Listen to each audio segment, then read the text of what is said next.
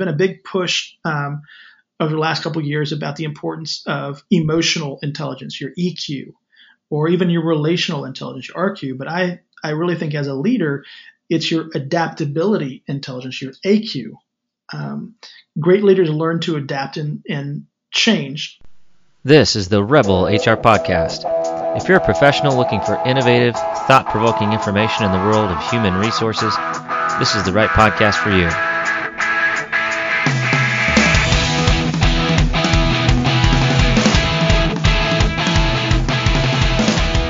Welcome, Rebel Human Resources listeners. I'm extremely excited to have Kevin Dawson on the show today. Kevin is a brother in SHRM CP credentials, so we got that in common. The other thing we have in common is we are both hosts of podcasts. So Kevin hosts the Leaders and Loggers podcast. Check it out. It's a great podcast. I've listened to a few episodes, and the only regret that I have having Kevin here is the fact that we cannot drink a lager because it's like noon. So thanks, Kevin, for joining us. Well, you may not be drinking, but it's, I've got a glass sitting next to me just in case. Well, yeah, I have my W-2 job that I do still need to execute some workload for today. So doing this over my lunch break. So I am probably going to pass. But hey, if you want to get full on snocker, go for it, man. Well, I appreciate it, Kyle. I really do. So I'd love to just learn a little bit more about you and about the podcast. And that's not the only thing you do. You're also a leadership and a culture consultant, keynote speaker, author. You have a lot of really great accomplishments. So why don't we start off? Why don't you just tell us a little bit about yourself? Sure. So I'm a leadership and culture consultant. So a lot of people ask me, well, what does that mean? So I go and I help organizations develop better leaders, better teams, better cultures to help them attract, retain, and engage their talent. Everybody's, trying to figure out what does that look like. And we're always, being in HR, we're trying to help our organizations succeed. And we want to make sure we have the right people. And sometimes we promote people into positions that are really good at what they do, but they're not really good at leading people. And so I've taken that on as an area that I love to focus on, and building up teams. That's been a part of my career for the last 15 years, is doing that same very thing, but just in very different ways. I started out my career as the education technology coordinator for a World War II aviation museum. And one of my most favorite jobs doing that was we had a whole bunch of youth volunteers. And so we created an organization within the organization to develop these high school students into young leaders, into the volunteer corps, and different things that we did. A lot of those kids, had aspirations of going into the military or pursuing degrees or careers in aviation. And so we would help prepare them for what that looked like. And then I worked for another nonprofit where I taught how to make good decisions and healthy living habits for students within 200 miles of my hometown out here in West Texas. And so we talked to 10,000 students a year through various programs. And then I moved into sales and marketing and safety role for an oil and gas company, and worked in the oil fields of West Texas for 3 years, which was driving a lot. I'm not sure if people are familiar with how big Texas is, but yeah.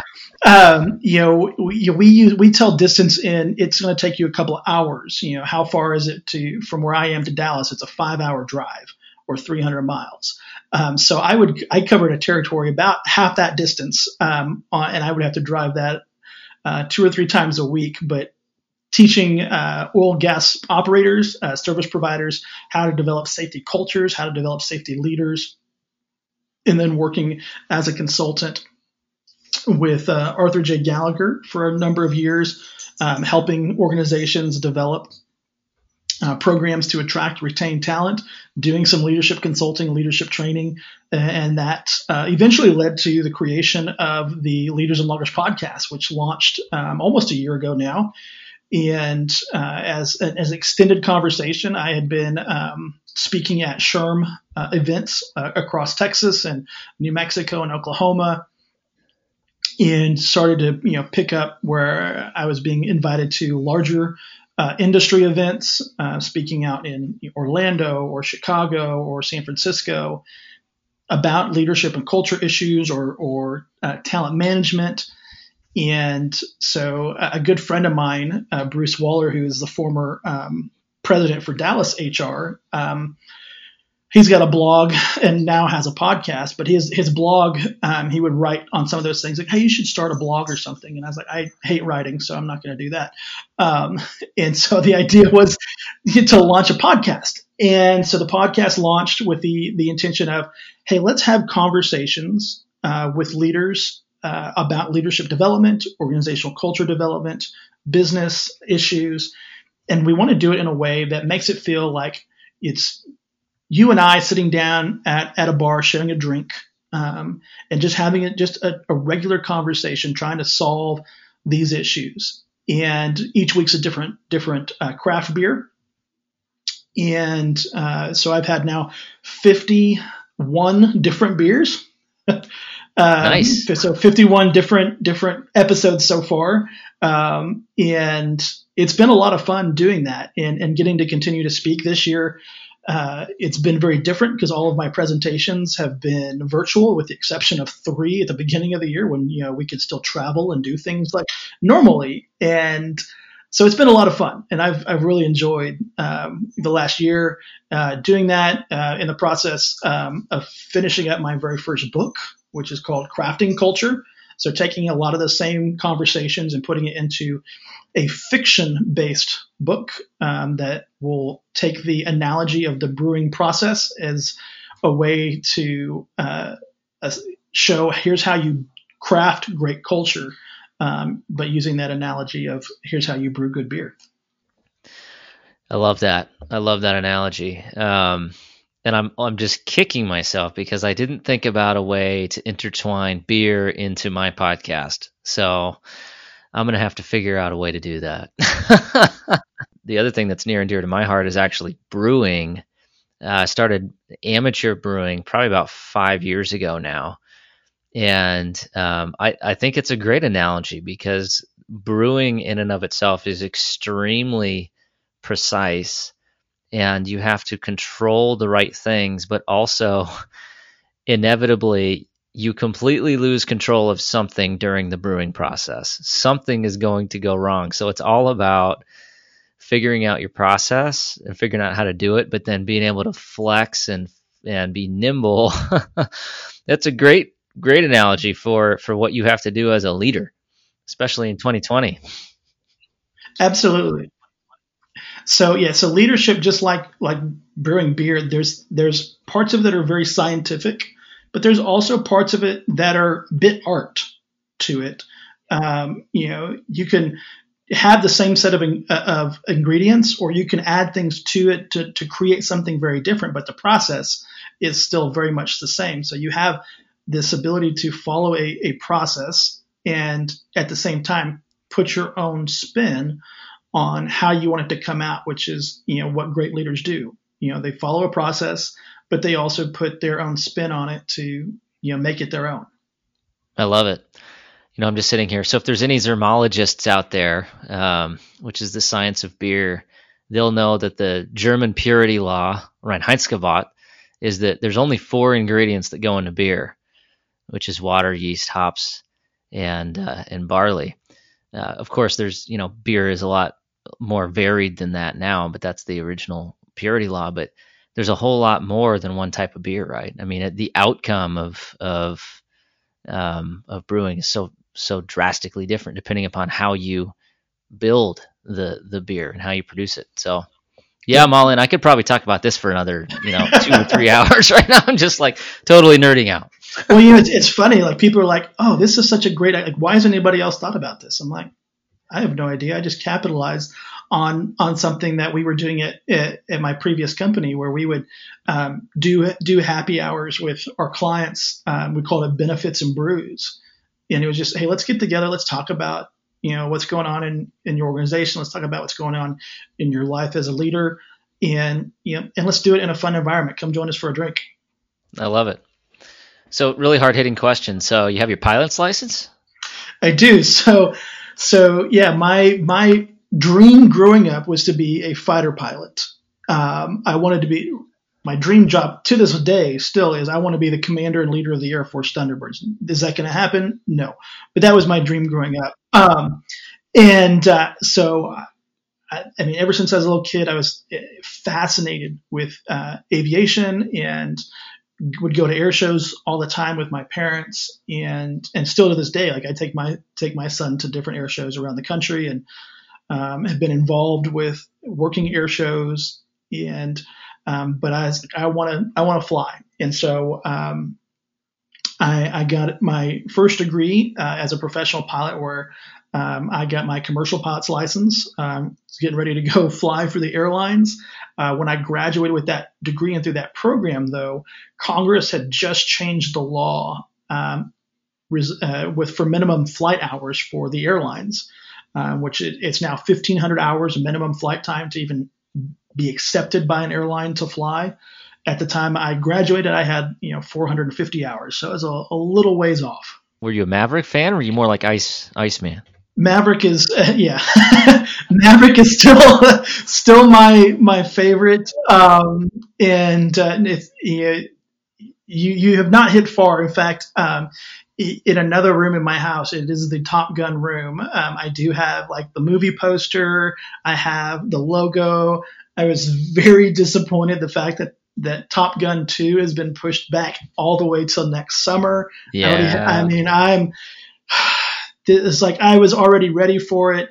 Like my best friend and roommate in college, because he was in the program with me. When the 25th anniversary of Top Gun was re-released in IMAX 3D, we drove to the theater in our flight suits to watch the movie. Oh yeah. Oh yeah. Now we're going deep here. I'm liking it. This is good. One of my vices, or depending on your point of view, things that's endearing about me is that I love 80s action movies. So good. And yeah, so I saw I think it was on Hulu the other day. The kids are in bed. It's like 9:30. I stayed up and watched all of Top Gun just by myself. It was beautiful. I love it. Such a great movie. And I had an opportunity to go out to San Diego a couple years ago. My cousin was getting married, and in preparation, because I knew a lot of the movie was filmed in and around the San Diego area, so I was like, all right, I'm going to check out all the Top Gun sites. And the one place that was like on the top of my list, because it was going to be just down the street from where we're staying, is a restaurant called Kansas City Barbecue. And Kansas City Barbecue is where they filmed the scene in the bar where they play the piano, and it's at the very end of the movie. And so I would get so excited. And this is when I was working at the museum. One of my volunteers, who went by the nickname Goose, walks in my office and goes, "Hey, did you hear the Top Gun bar burned down today?" What? Yeah, I was like, I pulled up, Google, and like it had caught fire. The kitchen caught fire, and so the restaurant was shut down. So I did not get my opportunity to go and do that. And I was kind of bummed, because I was going to go to the SHRM conference this year, being it was going to be in San Diego, and so that was on my list of, okay, I'm going to Kansas City Barbecue this time.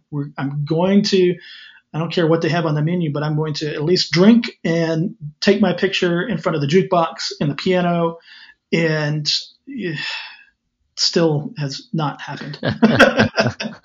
Well, I'm sorry. I really did not mean to bring up raw wounds here, Kevin. I apologize. It's okay. As I think about that movie, I don't know that I would consider Maverick a great leader. He had good results. So I'm curious to understand a little bit about your theory of leadership. I think in the world of HR, leadership is just it's almost like a word that can become relatively meaningless or become a buzzword. And my my opinion is that people who claim to know good leadership are usually using the halo effect to think about people that are like them, and not necessarily reflective on the, what leadership skills may be effective in different scenarios, or kind of the diversity of leadership. So why don't you just kind of give me a perspective on how you approach the question of what is good leadership and what really makes a leader? So I always start with, what is the true and pure definition of a leader? And it's just somebody who has followers, and kind of start from there. And so as a leader, and if you think you're a leader, number one, do I have followers? And not necessarily do I have social media followers, because that's a totally different thing. Because you go on social media influencers, and millions of people follow these, but are they true leaders? Maybe not. So in your organization as a leader, are there people who are going to follow you as a leader? And if you do, well, why are they following you? Is it because you're their supervisor, so they kind of have to? Or do they feel inspired by you to want to work there? And for a lot of organizations, it's the former versus the latter with their leaders. They promote people who they may be really good at their job. They're super producers, thinking, well, this person, excelled at their quotas, or they did really good job, doing these projects. So we should promote them into a role that's, has people under them to lead them to do those same things. And they do so, and all of a sudden there's a lot of issues. And organizations are like, well, we'll put money into management training, but management training is not management development. Same with leadership training is not leadership development. There's a lot of things that leaders can already have as, built-in traits. I would say there's no such thing as a born leader, but there are born traits of leaders. Mm-hmm. And if you have someone who, at the end of the day, is invested in people, that's the number one responsibility of a leader is, are you invested in your people? Are you invested in developing your people? Some of the best leaders surround themselves with people who are smarter than them, better than them, come across in so many different ways. But the one thing that they do well is bringing people together and investing in people to say, we're going to work towards a common goal and go accomplish it.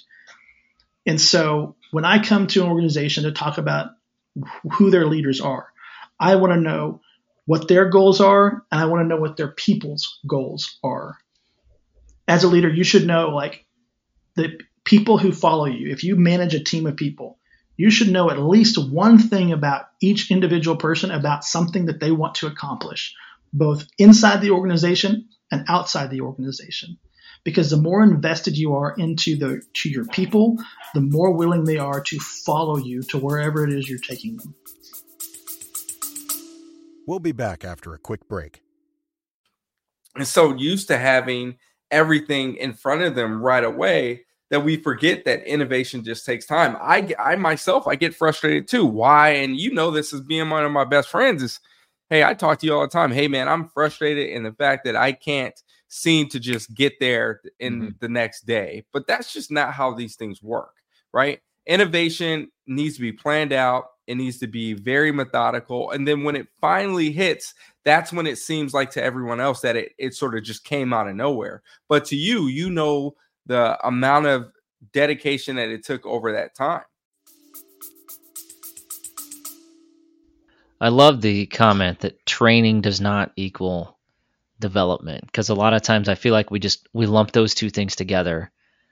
But my experience is most of the development actually comes on the job. Right. Like you could send a lot, have a training program for, managers and say, hey, we're going to train you to be a good manager, good leader. And you learn a lot of things about here's what it takes to manage people. But it's more theory than it is practical. And you don't get the practical aspect of it until you are actually doing it on a day-to-day basis. And the great thing about the practicality of leadership is you can fail as long as you own up to your failures. Right. But if you don't own up to it, then you're just going to create a little bit of resentment. You're going to create distrust. As a leader, you need to have the ability to be authentic to your team. It's okay to be vulnerable. You don't have to be perfect. There's no such thing as a perfect leader. And if you think you know a perfect leader, trust me, there are plenty of flaws that person has, because people are messy and we mess up.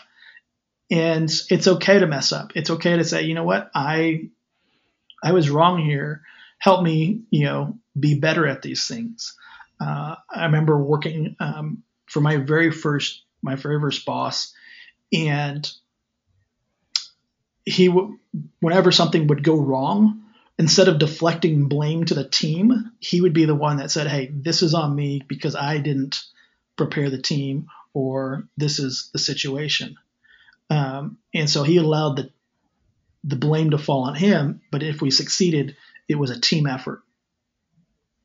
Right. And it's one of those things that is like this very different. I haven't seen that style of leadership. I had just kind of been like, either you succeed or you fail, and that's it, and it's all on you. It reminds me of the first, true quote leadership role that I had. 20-something-year-old, truly kid, just graduating out of college. And I was just fortunate that the people that I was leading let me learn as I was working into the role. And I had some really great mentors, but they weren't my leaders. They were actually my, what you would consider a subordinate. But they took care of me. They were just wonderful people. And I made a lot of mistakes, and they called me on it and knocked my ego down quite a bit, which was good. That's what I needed. But ultimately that made me a better leader long term. And, I look back on my career, and it's been kind of an interesting career path, but, I attribute a lot of my leadership skills to those, wonderful employees that worked quote for me.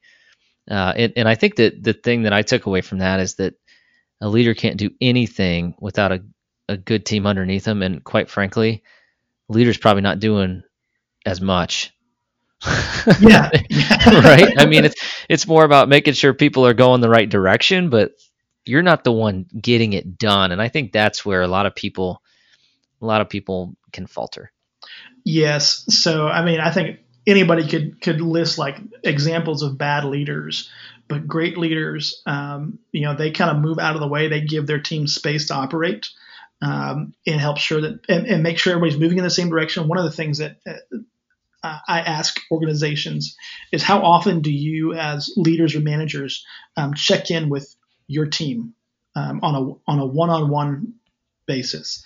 And if they say, well, we maybe check in once a month, once a quarter, we only do that at our annual reviews. I know right there that there's a lot of issues, because communication is key to leading well. But if you allow so much time in between conversations to develop, your team may think that they're moving in the right direction, or the direction that you want them to move into, and come to find out that they're not. They're going in a direction that, while they think is the right direction, is not the direction you need them to go in. And when you have that conversation, you've allowed so much time to develop that people get frustrated. Like, well, why didn't you say something sooner? So if, as a leader, if you're not at least having a one-on-one conversation on a weekly basis with your team, and it doesn't have to be anything big. It can just be 3 questions.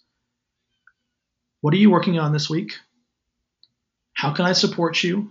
And is there anything else that I need to know about? Just those 3 questions. Doesn't have to be anything big, but at least have that conversation one-on-one with each person on our team, because you may find out, well, while they think they're going in this direction to accomplish a project or a task, you may need them to shift priorities to accomplish something else this week versus that one because that's more the priority for you to finish. So your ability to lead really relies and it impacts how often and how effective those conversations can be. It's so important to understand that, a performance review, an annual performance review, is not enough feedback to consider yourself a great leader.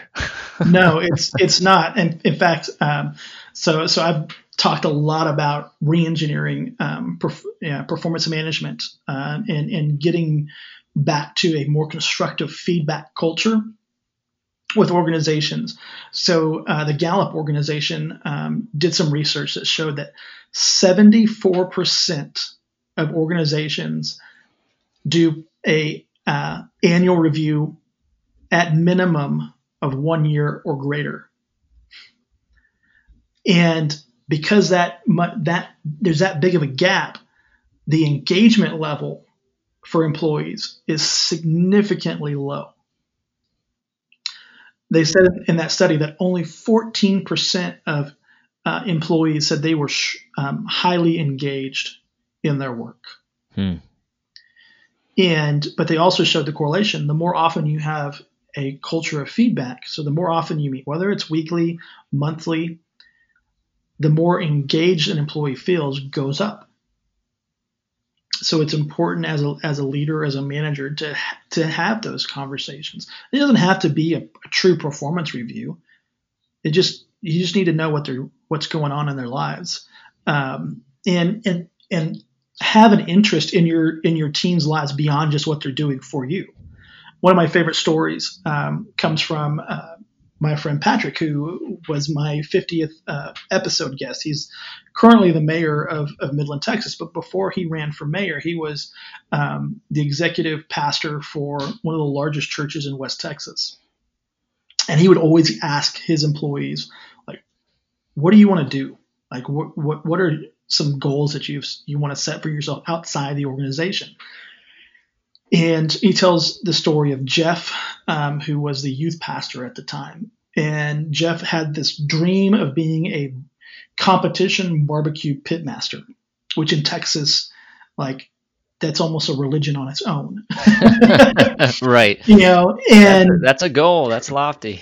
It was a lofty goal. So Jeff would save money and go out and buy briskets because brisket is kind of the king of meats in Texas barbecue. And so he would try different rubs, use different wood to smoke and test out different things and bring those up to the office and share and get feedback from people. Well, Patrick saw that there was going to be a barbecue competition out here and went to his senior staff and said, hey, there's this competition coming up. We're going to enter Jeff into this because he needs to know where he stands on this. Plus, it wasn't that he was a great at what he did. It was just that they're like, he's not going to stop bringing this stuff up here until we start doing this. And they were kind of getting tired of the office smelling like barbecue. What? I know. It's like, I guess, you don't want a church smelling like barbecue, but it's also a great way to bring people in. So they collected between the senior staff $700 and went to Jeff and said, hey, there's a competition coming up in 2 weeks. We want you to enter it and compete. Here's the money. Here's the form. All you got to do is go, pay it and go get what you need. And we want to see you do this. And he said Jeff was just so shocked that, his bosses would take the time to see in him something beyond what his job was. And that his whole attitude, and Jeff's already, was a super great guy, but it intensified his performance. It intensified the attitude that he brought to the team. And so Jeff went and competed. He came in last place because, he'd never done it before, so it wasn't going to be like. It's Texas. It's Texas. It's not like, if he had won the thing, it should be a movie by now. Right. But he did. But he said, but it was just that simple, understanding and asking questions. Who are you? Like, who do you want to be beyond just your title? What your job is? What are the things that you're interested in? What about your family? And asking those questions. It's important. And so as a leader, if you don't have just that personal investment in your team, it's going to be really hard for them to see in you that you have their best interest in mind. And I think, I think the other thing intertwined in that story is you know people on a more personal level. It's not as transactional as, here, do X so that we can achieve Y. Thank you. Here's your paycheck. Goodbye. Yeah, Right. I mean, if that's all it was, so I was talking with a friend of mine. We were talking about the word human resources, and it's We like, can go on this topic for a while. yeah, and he's like, and he's the chief people officer at one of the largest tax consulting firms in the country, and he said, when I came on board, the first thing I told our boss is, we're getting rid of the HR department, and we're changing it to the people and culture department. We're about people, and seeing people as people, not just a tool. And I think for a lot of leaders, they just look at their people as, well, they're just a tool to accomplish a job. And for my friend, he comes on board in the 5 years that he's been there. They've been 4 years in a row named, one of the best places to work in Dallas. Yeah, but I think it's, there's been a lot of debate about, people operations, talent, managers, these kinds of, differences within human resources. I tell people, the truth about the phrase HR or the job title HR is, whether you like it or not, it's got a bad rap. I mean, I'll never forget, I got a job in human resources, and I told my mother, who was in higher ed, and I was telling her that I got this job, and I was excited, and I was like, I think it's going to be a good fit for me. And she said, "Oh, human resources, taking the H out of HR." That's my mother, my sweet, innocent mother. But I mean, that is, in a lot of organizations, that's the brand of HR. And if that's your goal in HR, to try to systematize everything and treat people as tools and not, they're, the unique individuals that they are, you're gonna struggle, and people aren't gonna like you. I mean, I guess that's kind of the other thing. Well, yeah. Is like, a lot of people hate HR. Well, they view HR kind of like, it's the hall monitor in school. That's a good analogy. Yeah. It's your HR is there to serve the organization, not the people. And there's been a lot of that conversation I've witnessed over the course of the summer with, all of the racial issues and talking through things. And I know several people on LinkedIn who, they said, we're canceling our SHRM membership because it feels like SHRM is not representing the people, it's representing the organizations. Because they were slow to talk about these issues, and call them out for what it is. And I think for a lot of organizations, a lot of business owners, business leaders, when they look at HR, it's still viewed as, well, you're the payroll, benefits, and compliance. You're here to hire and fire people, and HR professionals, HR leaders need to take back their role as, you are probably the most strategic partner to the C-suite than anybody else. You can't, if you're the CEO of an organization, you cannot accomplish the goals that you have without people. And so as an HR professional, as an HR leader, learning to be that advocate for people and saying, hey, you need to do these things in order to get where you're going. That's going to require some people. So let's make sure we're working with the right people. And as HR professionals, we also need to learn how to understand the rest of the business. Because, think about the number of times that you've been handed a job posting, from a department and say, these are the requirements that we want in an individual. Well, you can go out and find somebody who fits those exact requirements and hire them. But are they going to really be the right fit for the team? Are they going to mesh well with the environment? It's one thing to bring someone in from who has a little bit of an outside mindset, which is great for organizations because it pushes people, it inspires innovation. But if they can't get along with leaders, or that leader can't get along with the person that they bring in, it's not going to work. And even if you hire the perfect person with all those different things that you put on the requirements, at the end of the day, you still got to work well with them. And if you can't work well with them, what's the point? Right. Exactly. And that, I think that's part of the struggle. I think a lot of people view HR as a very transferable job, which it can be. There's a lot of transferable skills. Don't necessarily need to be a product expert within your industry in order to understand how HR should work. But if you don't take the time to understand your internal customer, your business leader and the product that your organization produces, and truly understand how you impact the bottom line, I just don't feel like you're going to be effective.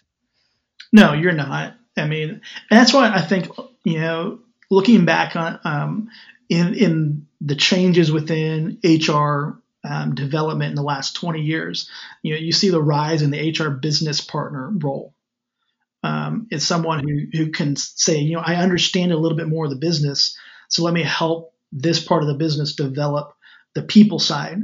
And I think organizations should look at that model a little bit more than just your traditional HR role, because it changes things. And what's interesting when it comes to developing higher up in the organization, whether you're a chief human resource officer or a chief people officer, majority of the people in those roles did not start out in HR. They started out in sales or marketing or finance and learned the people business along the way, and found that they were really good at the people side, but because they have that business background, they understand how to be strategic. Right. And I think, one of my arguments for anybody that thinks that HR is the right move for them is I always ask, have you ever been a leader before?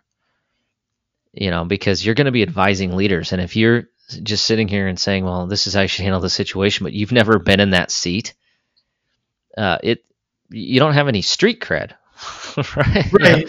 You kind of have to pay your dues a little bit before you can start to advise a 20-year plus leader on how to handle an employee situation. Right. Yeah. I mean, there's baptism by fire in HR is not usually the greatest thing in the world. Although that's how I learned. So, hey, sometimes you just get thrown in and try not to get burnt too bad. And I mean, it works well. In fact, that's kind of how my very first job at the museum started. Was I got hired into it because I had volunteered in high school, and they said, hey, we've got this summer program that starts tomorrow. We need someone to teach desert survival skills. And since you have a background and you're a boy, as an Eagle Scout, you should come and teach this. I'm like, do what? All right. Like I was making up the class as we went. Like here's the materials that you're going to use. But I'm like, oh, okay, great. That's great. So you're Maverick and you're Bear Grylls. I didn't know. Man. That's awesome. It's better to be a little bit of a generalist than a specialist sometimes. No, that's good. That's good. Yeah. So, but honestly, isn't that that's a great example of what being a leader is like sometimes? There's a lot of times you're totally flying by the seat of your pants. You have no idea, what the right decision is, but sometimes you just have to make a decision and then rally people around it. So you're absolutely right. Like great leaders, one, are very good with people. Two, they understand their purpose. And three, they don't hesitate. They make decisions, and even if it's the wrong decision, they're gonna make that decision. And if they need to change it, they'll adapt. I was talking with someone the other day. It's there's been a big push over the last couple of years about the importance of emotional intelligence, your EQ, or even your relational intelligence, your RQ. But I really think as a leader, it's your adaptability intelligence, your AQ. Great leaders learn to adapt and change. I remember a friend of mine who we got introduced to each other about 10 years ago, and I had was serving on a youth camp board, and he was the head of all of the counselors, and he was meeting with everybody and said, I need you to be fluid, because if you're flexible, you're still too rigid. And so I've always thought about that statement since I heard him say, like, I need you to be fluid. I need you to be ready to move. And he said, now when you think about fluidity, you can be fluid like water and you can go anywhere. But sometimes that can be dangerous, following that path. So sometimes you need to have a little bit of viscosity to your fluidity, in that as it relates to leadership, being able to be adaptable and change, but also having those traits, that make a great leader, whether it's empathy, whether it's honesty, or great communication skills, trust. All of those different things kind of build up. So if you do need to move, you're not going to flow through it real fast, but change can happen, as necessary and as needed. Yeah, I think what a great example of how important the AQ is. Just take a look at 2020. Yeah. I mean, and honestly, I mean, I feel like, let's see, we're recording this in mid-October. This is probably going to go live sometime in early November. I mean, at that point, who knows where we'll be? Maybe, probably another lockdown, the way the trajectory of this thing's going. And the organizations that have succeeded are the ones that were nimble and fluid and, adapted quickly, changed the way they worked, communicated well. And the ones that didn't struggled. Yeah. I mean, I remember watching organizations say, hey, you know what, we're going to move to remote workforces, even before things were starting to shut down. So, you know what, we're going to move to remote workforces and we're going to start doing remote teams. And here's how we're going to adapt and survive. And the best organizations in that environment, communication was a huge piece of that. They checked in with their teams. They gave them that flexibility and freedom to do what they're supposed to do. But also, if you're working from home, I can still be just as productive as if I was working from the office. So, you know what, I may need to take a break and, walk the dog around the neighborhood for a little bit to come back and clear my mind and get back to being productive again. And organizations saw that there was a rise in productivity when they were able to have good investment into their people, and their people felt like there was good information and feedback, and they were in the loop of what was going on. Organizations that didn't have that, they struggled, and they still struggle. Yeah. I mean, something I like to share with people, my organizations, we're international. A large part of my job before the pandemic was traveling. Upwards of 40-50% of the time I was on the road, and I love to travel. It was great, but you can only do so much when you have 27 different locations to travel to. You're going to be disconnected from some of your locations with a strategy like that. Now, I mean, we started doing video conferencing. We have a great IT department that made sure that we had the appropriate tools in place. Started doing a lot more collaboration outside of email. Did some some of the like text software and that sort of thing. And I mean, everybody just started to connect more, even though we were going through this extremely disruptive period. And it was almost kind of like a silver lining for us in my organization to realize, we can do things a little bit differently, and we can actually be a little bit more nimble because we can communicate better. Now, have you noticed in doing so that your engagement has gone up? Yeah, I think so. I'll tell you in about a week, because we're going to wrap our employee survey. We're doing an employee opinion survey, so I'll let you know. Take a rain check on that. I would tell you though that I don't know if I would call it engagement. I would call it connectedness has increased. Gotcha. The people who are comfortable reaching out to me or shooting me a note or questioning a process of it's increased exponentially. Whereas before, I think it was, maybe a little bit of a hesitancy to actively outreach and ask questions and things like that. So, I think we're getting better at communicating in general. I think probably my favorite thing is the fact that there's less silos. Yeah. There are people who are more apt to pick up the phone and call somebody in a different country or a different business unit to ask for help and advice because they don't have the water cooler to go, have an accidental discussion to help them solve their problem. So it's been interesting. But on the flip side, I think there is a higher burden on a leader to make sure that the people who aren't connected get kind of forced to a little bit too.